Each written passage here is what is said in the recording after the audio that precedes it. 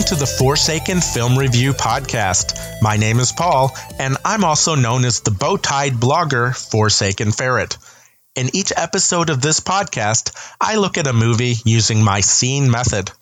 And this week, I use my method to examine 1973's independent horror film, Don't Look in the Basement. The line between sanity and madness can be crossed in a single step. And with this step, you enter the nightmare world of terror. Judge Caven, whose iron self-control hides the urge to kill. Harriet, a mother's love, twisted into the malignant shape of evil. The sergeant, living in the hell of an aimless war, fighting a battle within himself that he lost long ago. Allison, in a desperate need for love, an obsession that could drive her to murder.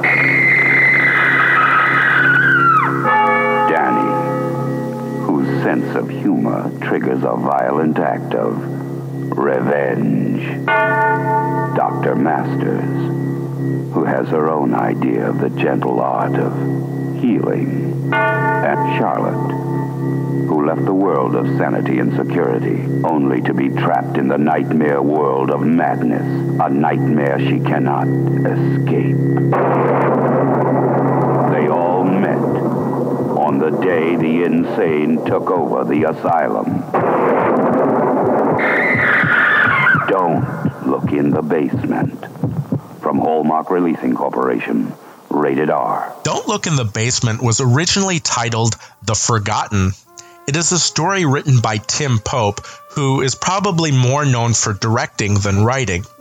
Pope drew inspiration for his story from Edgar Allan Poe's The System of Dr. Tar and Professor Feather. In both stories, we see an observer looking at a unique method of curing mental illness and then finding out a frightening truth about the hospital at the end of the story. The story takes place at Stevens Asylum, where the doctors use a method of curing mental illness which avoids punishing patients. The inmates are not locked in their room and are allowed to roam the sanitarium freely. More importantly, the head doctor, Dr. Stevens, encourages the patients to work through their fantasies instead of trying to fit within our standard of reality.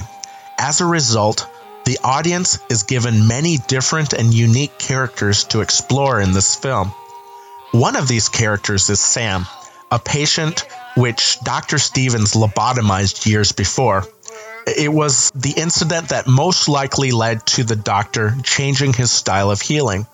Sam is played by Bill McGee. McGee gives Sam a childlike innocence which you grow to like. Another character which is acted well is Judge Oliver W. Cameron, played by Gene Ross. The judge is a character who sets in motion the events of the story by hitting Dr. Stevens with an axe during his rehabilitation session. He tries to be noble, but is constantly being tempted to follow his impulses instead. There is also a mothering character named Harriet, played by Camilla Carr. She thinks that she has a child with her, but really doesn't. They are all, in fact, dolls, which she cares for as if they were real. There are also two characters suffering from different forms of PTSD. One is an ex-soldier named Jaffrey, played by Hugh Fegan. He is living a war that he has never left from. The other characters call him Sergeant as a result. The other character with PTSD is Allison King, played by Betty Chandler. She is a nymphomaniac who craves love because of the horrible pattern of meeting and losing men throughout her life. Her interactions with the judge and the telephone repairman are some of my favorite moments in the film. There's also Miss Collingham and Jennifer, played by Ray McAdams and Harriet Warren, respectively. And my least favorite character, Danny, played by Jesse Kirby. Danny is such a horrible individual, and he likes to play pranks on the other inmates. It's just very difficult to like a character such as him. We also have Annabelle McAdams as Dr. Masters and Rosie Holotic as the new hire, Nurse Beale. Beale is the character which represents the story's observer. We see the story and learn about what's happening mostly as it unravels before her. Don't Look in the Basement is directed by S.F. Brownrigg, who's directed films like Don't Hang Up and Scum of the Earth.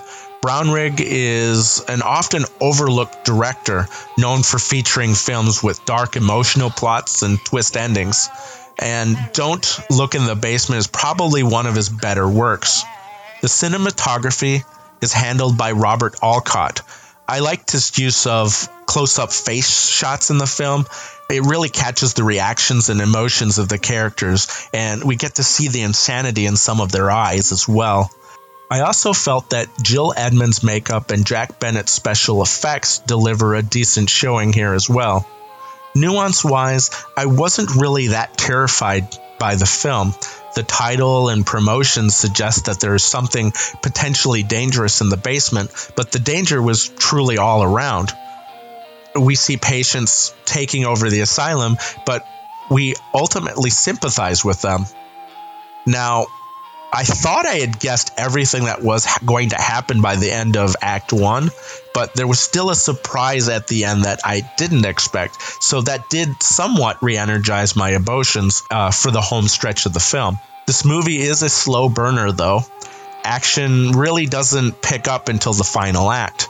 It will appeal to audiences looking for character-driven stories, though, or maybe a classic Poe-esque horror. When critics talk about older horror films not trying to get you with jump scares, this is the type of movie that they're referring to. This film doesn't try to frighten you directly. It wants to instead horrify you after you've left. It wants you to question just how sane people around you truly are. And with that, let's take a brief break. And when I get back, I'll give you my scene category scores as well as my overall rating for the film. I'll see you in a few. Now use the axe, Judge. Listen to me, Judge. Use the axe, Judge. Go ahead, Judge. Use the axe. Use it. Again, Judge. Once more again. Strike out. Harder, Judge. Oh, again. That's it, Judge. Hit it again. And again. Strike it. Strike it. Dr. Stevens, I must speak to you. Yes? What is it, Jane? He's doing very well tonight. Can you sense how each stroke reaches down, freeing some part of his conflict? Perhaps just a cell or two of the unconscious brain, yet he's reaching it. Reach for it, Judge. Dr. Stevens. Yes. Doctor, I've come to a decision about all this. I just can't take it any longer. Harriet threatened me again tonight. I'm leaving. Well, you said you had someone else coming out tonight, someone to help. I can't accept that decision, Janie. You're a professional. I won't allow you to do it. Put it down, Judge.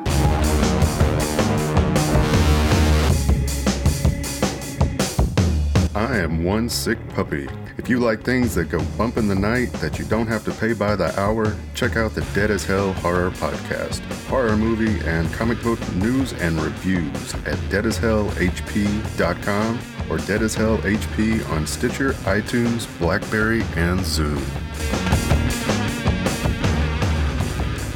Excuse me, what are you doing? Are you looking for porn again? No. Well, what is that I see? It's not porn. It's the badassboobsandbodycounts.com website. I happen to be looking at the reviews in the boobs section of the site. They have a section of the site dedicated to boobs? Yes, they do. They cover exploitation films in the boobs category, action films in the badass category, and horror in the body counts category. What's that review you're reading now? This is Andy Sidaris' Malibu Express. See at the bottom of the review there? They list how many boobs appear in the film. In this case, it's 22 pairs. This is definitely a film I want to see. You mean just for boobs? Yeah, just for boobs. What's that other option? BB and BC podcast? That's the great thing about the site. If you're not into reading the reviews, you can listen to them via the web, on your mobile device, through iTunes, and even Stitcher Smart Radio. And they cover the same types of films: lesser-known action, exploitation, and horror cinema. So yeah, to answer your question, I wasn't cruising porn. That's too bad. What's too bad? That you weren't cruising for porn. Why? Because I was feeling kind of horny. Oh, wait. Get back here. Hey, get back here. In a world world where so many podcasts offer TV and movie news,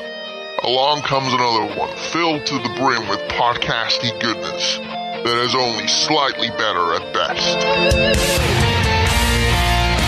Admit it, you're always looking for a new brand of meaningless movie nonsense in your podcast diet.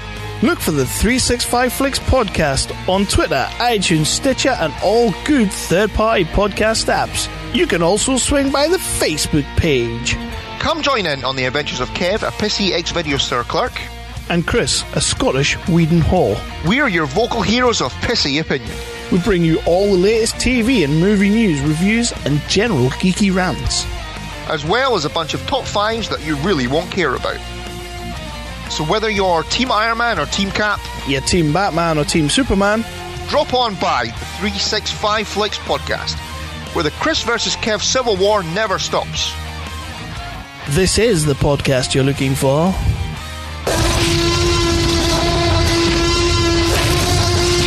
Welcome back. It's time to give you my scene category scores, as well as my overall rating for the film. For story, I give this film a 2 out of 5 rating. It is your typical drive-in horror film with elements of Poe thrown in. The film does better with characters, however. I would love to see these characters again and learn more about them as well, so I give it a 3 out of 5 for character. In execution, the film does a solid job, therefore gets an average score of 2. In nuance, however, it scores only a 1. I felt it was too predictable in places, even though it managed to give me one unexpected surprise. I would love to have seen more interaction between Nurse Beale and the other patients, and I also thought that a much meaner Dr. Masters would have made the nuance a little bit better. In entertainment, I give it an average score of 2. I was averagely entertained throughout the 90-minute film, and it is a slow burner for sure.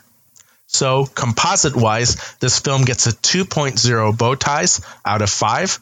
It's a solid movie with its strongest aspect being its characters. It is worth seeing at least once. If you enjoyed this review or any of my Forsaken Film Review podcasts, be sure to hit subscribe to get the latest as they are published. To learn more about my scene method and my bow tie rating system, be sure to check out my blog at forsakenfilmreviews.wordpress.com. And if you want to hear other podcasts by potentially insane hosts, then be sure to check out the other fine shows offered at the Astro Radio Z Network. This is Paul, the Forsaken Ferret, and I'll see you next time with another Forsaken Film Review.